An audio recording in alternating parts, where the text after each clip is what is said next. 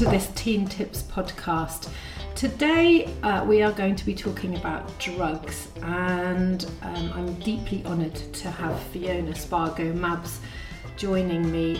Fiona is a drugs and alcohol educator, but she only retrained to do that following the very tragic death of her son Daniel in January 2014.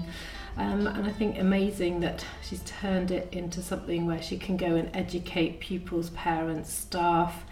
She's very kindly agreed to tell her story and to give us all information that we can use, hopefully, to keep our children safe. Together we've created a list of the questions that parents most often ask. But if something comes up and you've got a question that's not covered, please feel free to get in touch with us. So, hello and welcome, Fiona. Hi, Alicia. Thank you for inviting me to speak to you. Oh, it's lovely to have you. So, if you're okay to tell us a little bit about your story, yes, I think that would be a great way to start. Sure. Yes. So, our son Dan, we had two boys, Jacob and Daniel. Jacob's a couple of years older than Dan.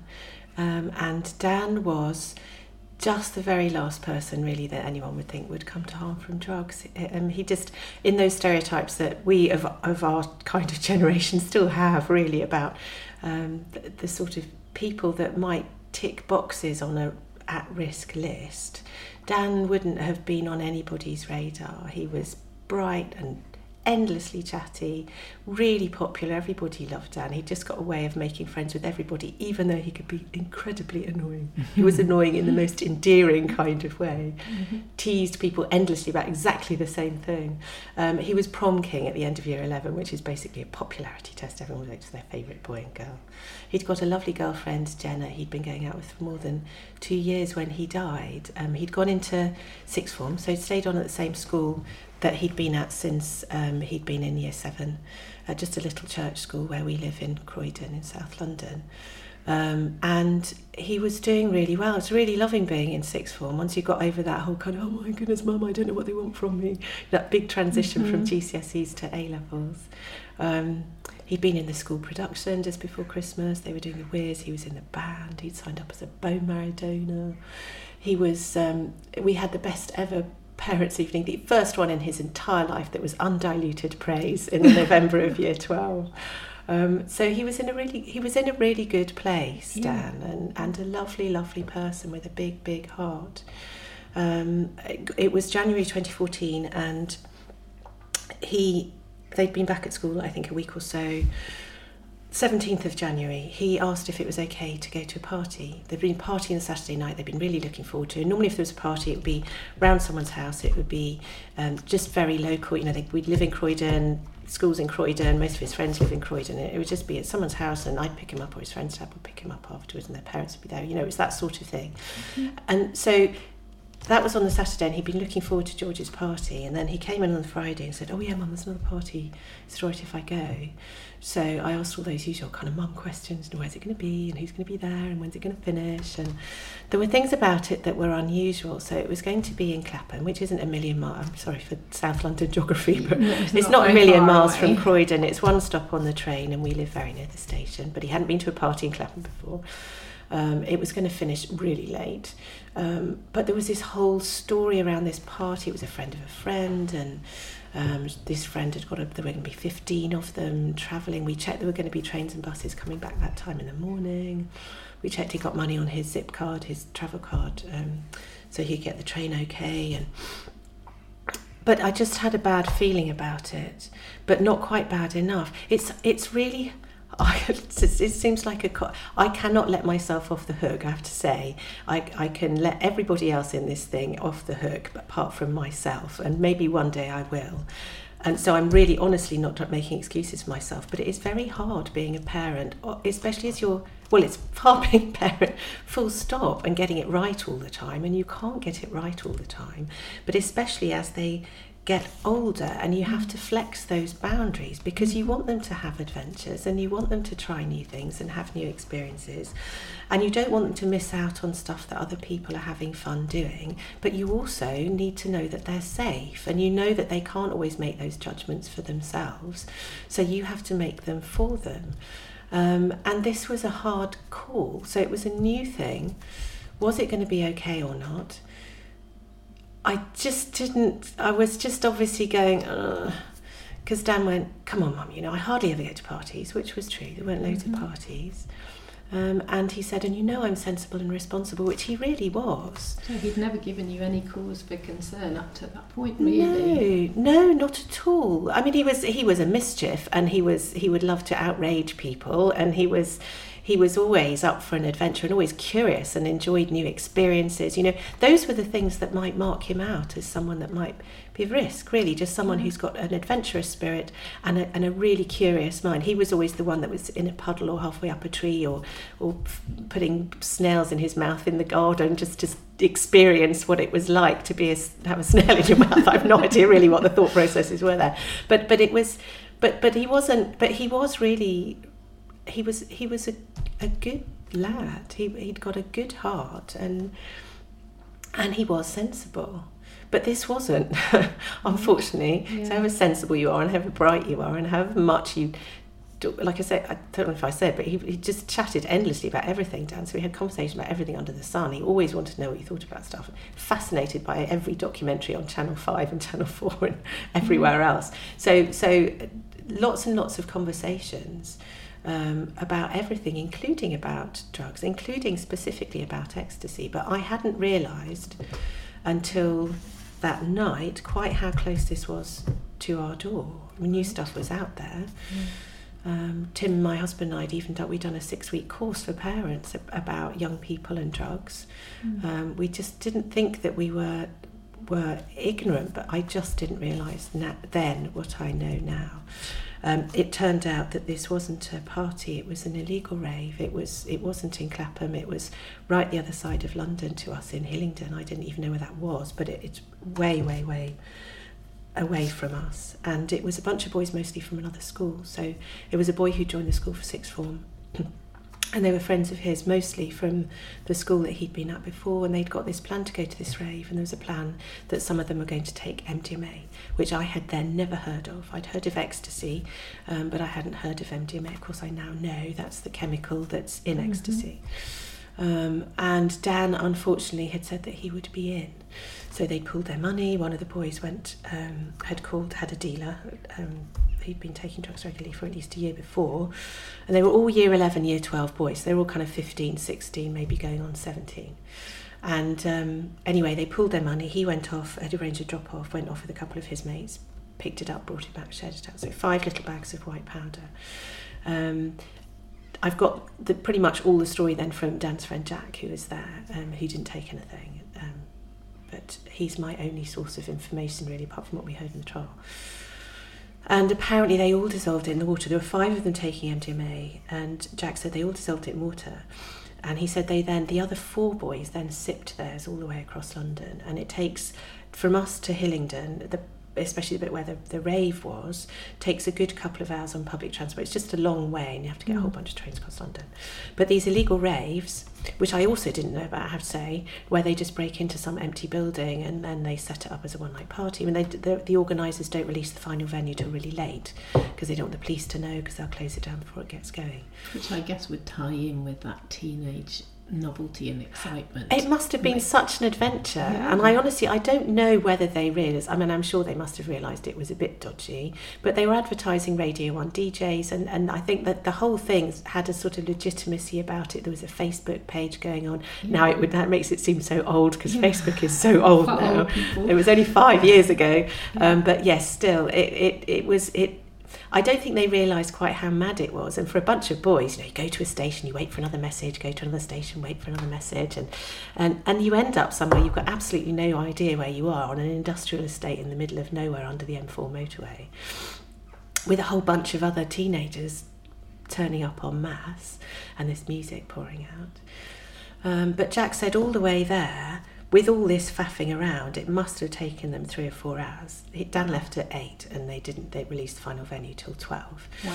So all the way there, the other 4 boys were sipping their MDMA, and Jack said he could see that Dan was watching them. He was holding his back, and he could see that he was being a bit kind of hesitant and a bit wary. And Jack, I'm sure nobody else would have noticed, Dan would have been mucking about and doing all sorts of silly Dan nonsense, but Jack knew Dan really well, and he said he kind of wanted to say, look Dan, if you don't want to take it, you don't have to take it. But he thought, as soon as I say that, it's going to make it harder to kind of sneak it away. And just draw attention to the fact that everyone else has had it and Dan hasn't. And the others were fine.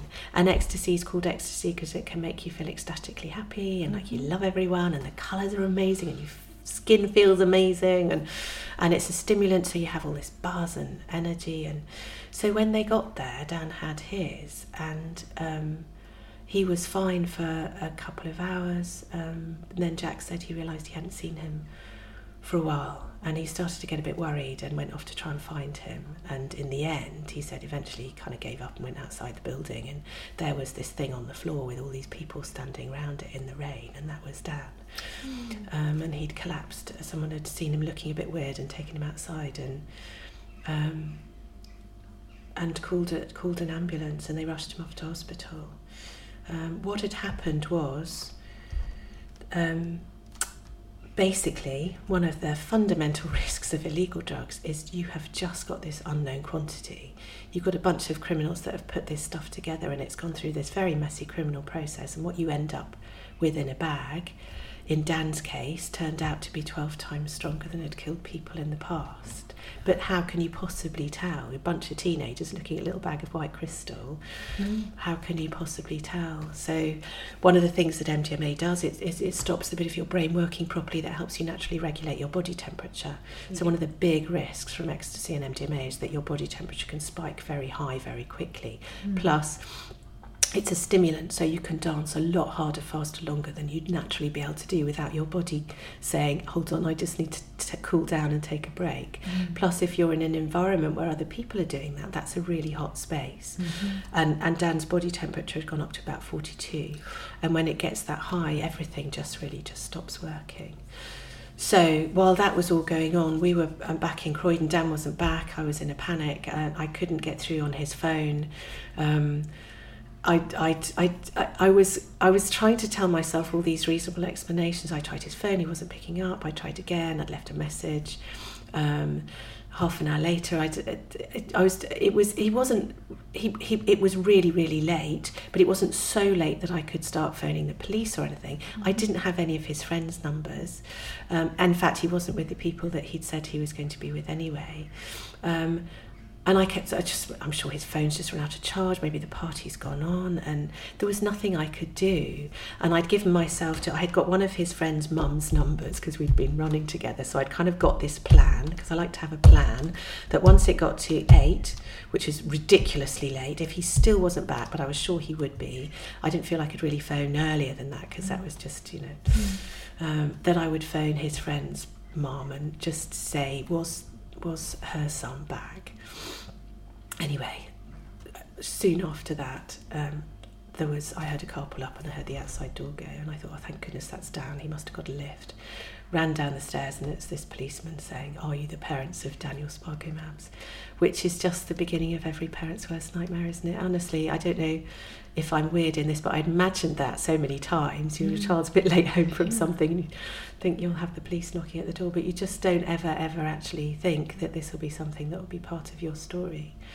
And he was saying all this stuff that didn't make any sense about ecstasy and a rave and Hillingdon, and anyway, we had to get Jacob, our older son, he was supposed to go back to university that weekend for his second term, so we got Jacob out of bed. We had to Google the hospital, find the postcode, dig the sat-nav out. It seemed to take forever to get out of the house. Those nightmares where you feel you just can't move and something, you just... Tim, my husband, thankfully got this really sensible head on while I was in a panic and just got across London as quickly as we could. And when we finally got to see the consultant, he just said that Dan's organs were shutting down. And that was the point at which I knew, obviously, I knew this was serious. The police had knocked at my door, my son's in intensive care, this is serious stuff. But it wasn't until that was the point at which I thought, oh my goodness, this could actually be it. Horrific. Yeah, and it wasn't, they worked, it wasn't it just then, they worked incredibly hard. We couldn't get to see Dan for very long, we saw him for a little bit, But they had to rush him off to do this emergency surgery. There was so many, when things stopped working, I mean, every single organ was failing and then failed, and so many things go wrong that you don't even know are going right the rest of the time. He'd got this thing called compartment syndrome that I'd never even heard of. There was this swelling on his legs, and if they hadn't been able to release that, they'd have had to have amputated his legs. Anyway, they managed. They did that, and they had to move him to another hospital where they've got a specialist unit to King's. I didn't know if he'd make the journey. He did, thankfully, and we just spent a couple of days with him while he was on life support, deeply, deeply unconscious, and watching him die, really, watching him die. We kept hoping he was fighting for his life, and I just talked to him for the whole time. I just thought, he just needs to hear my voice. You know, you hear sometimes when someone's been really, really unconscious, then they come round, they've heard someone's voice. So they say that's the last thing to go, don't they? Yes, and I hope it's true. Yeah. Mind you, there's a load of whittering on from me that he had to listen to for 2 days. But lots and lots of, come on, Dan, you're doing so well, we love you so much, you can do this, you can fight this. But he was just too poorly. And by the time it got to the Monday morning, so he got to the hospital at early hours of Saturday. By the Monday morning, basically just too much of him had died already, and the consultant said they'd got no choice but to switch everything off. And so we lost our Dan, and we were left with just this passionate commitment to make sure we did all we could to stop any harm happening to anybody else's child, because it's so avoidable. I mean, that's the good news in my sad story, so I'm sorry to share such a sad story with you, but the good news is that it's avoidable because there's always a choice involved.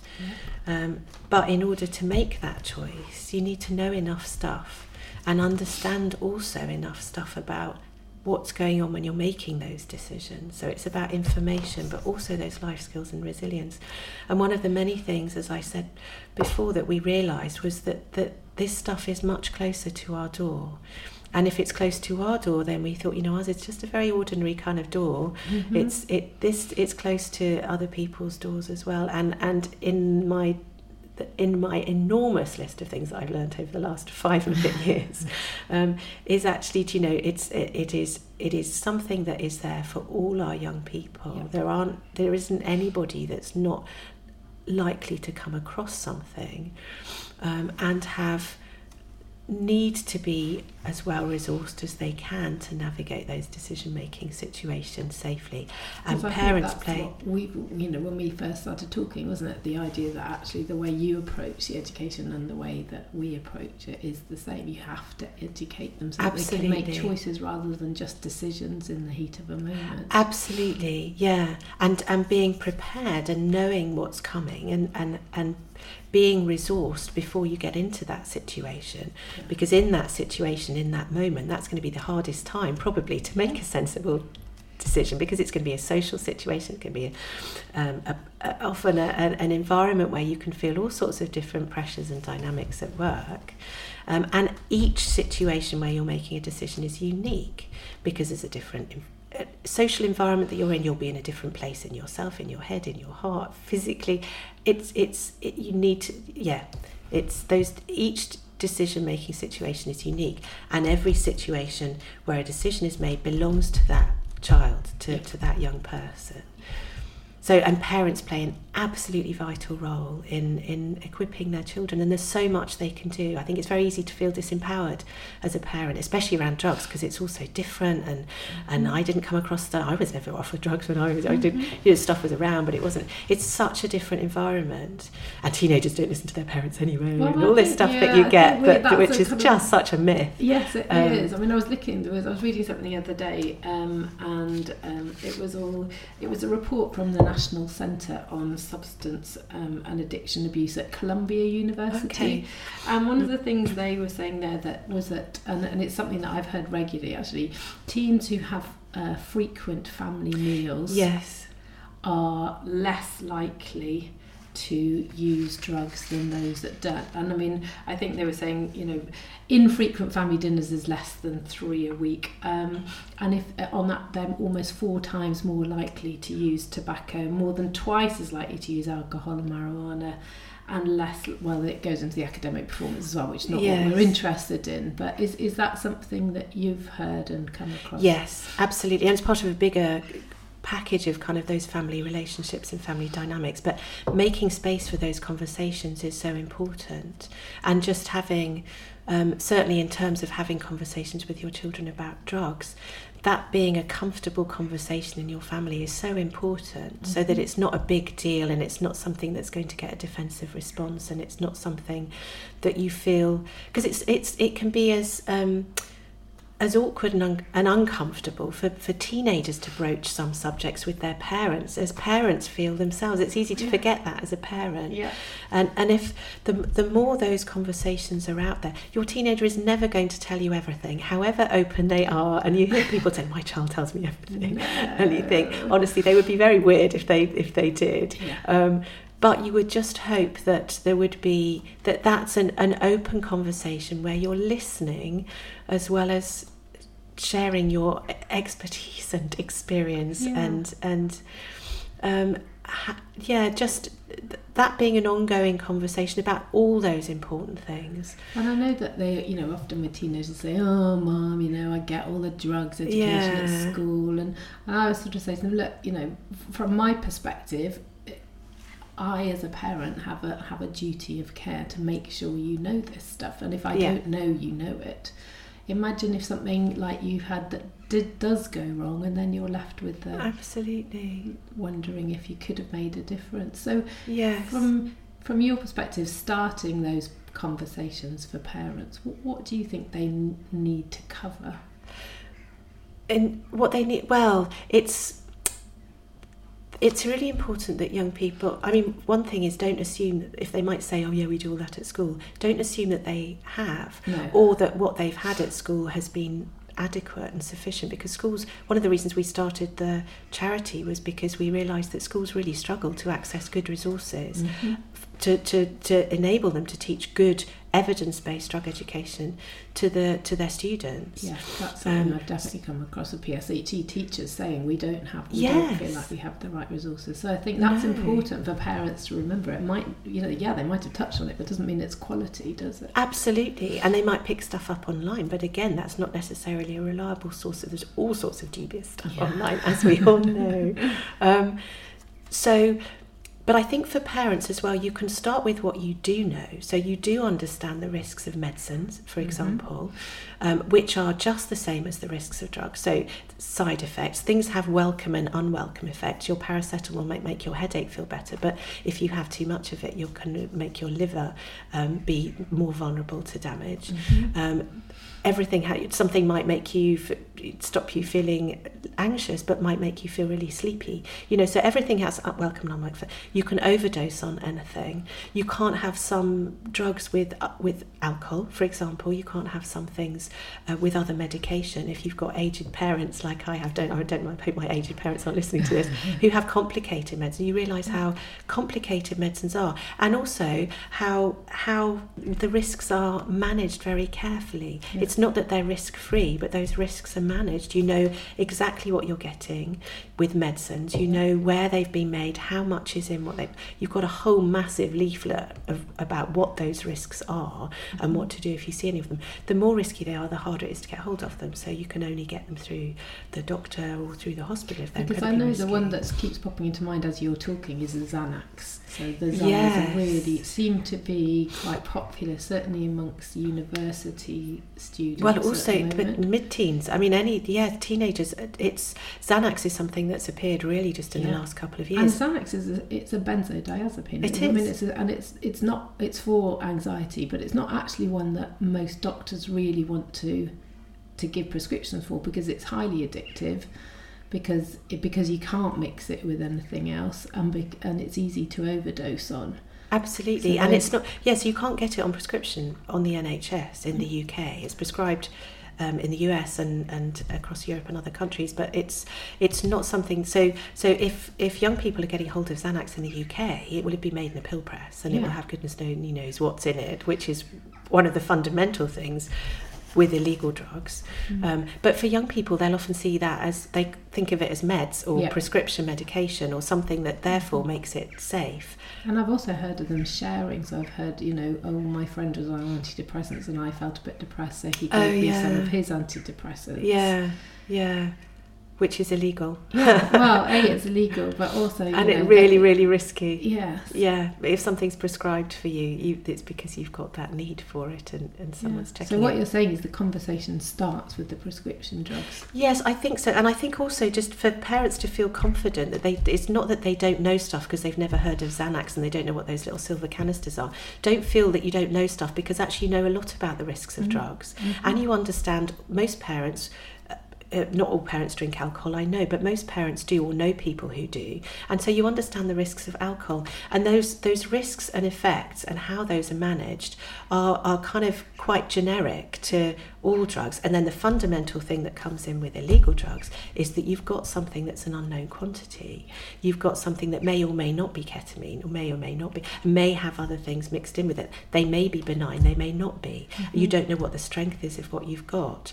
So for parents to start with what they know, but also to ask questions, that's really, really important, and to listen, because the world for young people in terms of drugs is changing rapidly. So even in the 5 years that I've been doing this, something like ketamine has gained huge popularity. It was around. It's never kind of really not been something that's been, it's come in and out, but really that's something that is now up there with MDMA for many young people.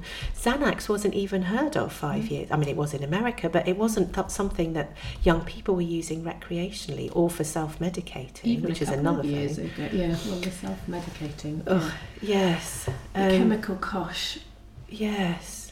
I mean, in terms of having the parents having conversations, if it's not too late, start those early. 10, 11 is a good age to start upper primary, and you can even younger. Sort of how managing risk generally will be something that's really useful to talk about. But managing the risks of substances, and for the younger ones, for the 11-year-olds, in terms of the data. The most recent government data, which is from 2016, so it and that had gone up quite significantly from the previous. This is the school survey that the government commissions every couple of years. The most recent data will be out later in 2019, but 16% of 11-year-olds had been offered illegal drugs. That's not alcohol or cigarettes. 16%, and 6% had tried them. 55% of 15-year-olds had been offered illegal drugs. And 37% had tried them. That's national data, so it's different in different areas. But don't think it's worse than the big cities, because the rural areas are some of the highest in terms of drug use. The southwest and the northeast of England seem to be, in terms of young people's drug use, seem to be the highest. And within the cities, don't assume it's the deprived areas and the big estates that have the problems. Certainly in London, Richmond came out as the borough that had got the highest level of drug use. That's one of the most affluent boroughs in London. Richmond, isn't it? Pardon? It's one of Royal the Borough, boroughs, absolutely. Yeah. So it really is a universal issue, and your children will be around stuff, so they do. So ask them, what is it that's there? What are people talking about? You mentioned the little silver canisters, which is the NOS, nitrous oxide, as being, I think, probably one of the ones they come across earliest, perhaps. Yeah, what have you found in terms of what they are accessing? So we've talked about the MDMA, ecstasy, ketamine. So in terms of what and when, for the younger ones, for the 11-year-olds, it's the most widely misused substance is the volatile substances, is the gases, glues, and stuff that might be around the house. So one thing for parents is, however sensible and responsible your own child is, they might have friends around who aren't so sensible and responsible. So do make sure that anything that says only use in a well-ventilated space, just make sure you've got it shut away, because that's why it's the kids. It's just that, and it's that curiosity, which actually is the biggest motivating factor at any age for first trying something. But in terms of the stuff that's around and about, I mean, alcohol obviously is the biggest thing. And socially, culturally, it's the acceptable drug of choice. So it's very easy to get the messages wrong around it. Absolutely. And very difficult for parents, I think, to navigate. And that's another whole area of focus. In terms of, and cigarettes and vaping, which is... kind of we send out a survey to schools before we go into schools to speak, but from year 11 plus, when it really is very much kind of a present thing, just to give us a heads up so we know what's relevant, so that we're making best use of the time that we've got with them. And it's just based on perceptions of what's around and about in your year group. What are the issues? What are the priorities? What would you find useful? What have you covered already? And one of the questions is, what are the main issues that are around for young people in your year group? And the overall survey data, it's slightly different profiles for different schools, and then within the schools obviously with different profiles for different friendship groups, but alcohol is always top, then cigarettes and cannabis are pretty much vie for second place, and vaping, and then nitrous oxide. So, and that is coming out nationally as the second most widely misused, used recreationally in terms of the stuff that is sold illegally, and then it's ketamine, MDMA, pretty much on a par, and then cocaine, which is no longer a rich kid's drug. It's not cheaper and purer than it's been ever. And we also have to remember that actually by the time you get to the clubbing stage, all of those are cheaper than buying alcohol in a club. Yeah, and in terms of for many young people, in terms of the downside, you don't get the throwing up down the toilet, you don't get the having the terrible hangover the next day. Although of course there are after effects of all drugs, but for the perception in terms of the plus versus the minus, alcohol comes out a lot on the minus, whereas a lot of drugs are seen as much cleaner, much safer. If you time it right, you can get it out of your system before your parents even know. Whereas alcohol, you go home completely wasted. Everybody knows about it. So, and absolutely, as you say, much cheaper. Yeah. And so easily accessible because of social media, because that's how you find your dealers these days, isn't it? Absolutely, and you can't avoid that either as a young person. That will pop up on your Instagram, Snapchat feed, whether within your wider friendship group or just somebody random that's got in there somehow. In terms of the stuff that's around, then we've got cocaine, then it's Xanax, LSD, magic mushrooms is kind of still there, not so big, but for some young people, the hallucinogens are a thing. Steroids for some young men who want to kind of bulk up their muscles quickly. And then some other bits and pieces. Lean is something that young people, if they're not around, would be aware of. It's a little bit more niche still, but through music, so particularly through rap and some hip hop. But in music videos, Lean and Xanax, that's really what's brought Xanax to popularity. Say what Lean is? Oh, okay, so Lean is codeine and Sprite, and they put sweets in it to make it. Generally, it's purple, so they might call it purple drag or purple. And it's a sedative, it's codeine, so it knocks you out. Yeah. And it's more of it's come from the States, really, where it's been easier to get codeine over the counter in pure form. In the UK, over the counter, it's muddled up with all sorts of other things, and you don't get enough of it in pills, really, to do anything with it. But you can get anything from an illegal source. And I think that's one of the things that when I'm talking to them, they definitely don't appreciate is how different one pill can be from the next pill. Even one half of a pill can be from the other half of a pill, because they're not mixed up in laboratory conditions. There's somebody sloshing stuff around in their bedroom, putting it through the pill press, and out pops something with a nice little McDonald's on the front of it. And you think because it looks like a professionally made pill that it will be what it says on the packet. Yes, but absolutely, as you say, the whole thing it's so careless, and all done to make money. It's not done with concern about the welfare of the user or the experience of the user, to be honest. I mean, obviously for regular dealers there's a certain amount of customer loyalty they want to gain. Some have even got loyalty cards going, but nevertheless they don't know what they've got, however much they might be trying to manage their customer base and be good business people. They don't know what they've got. Yeah.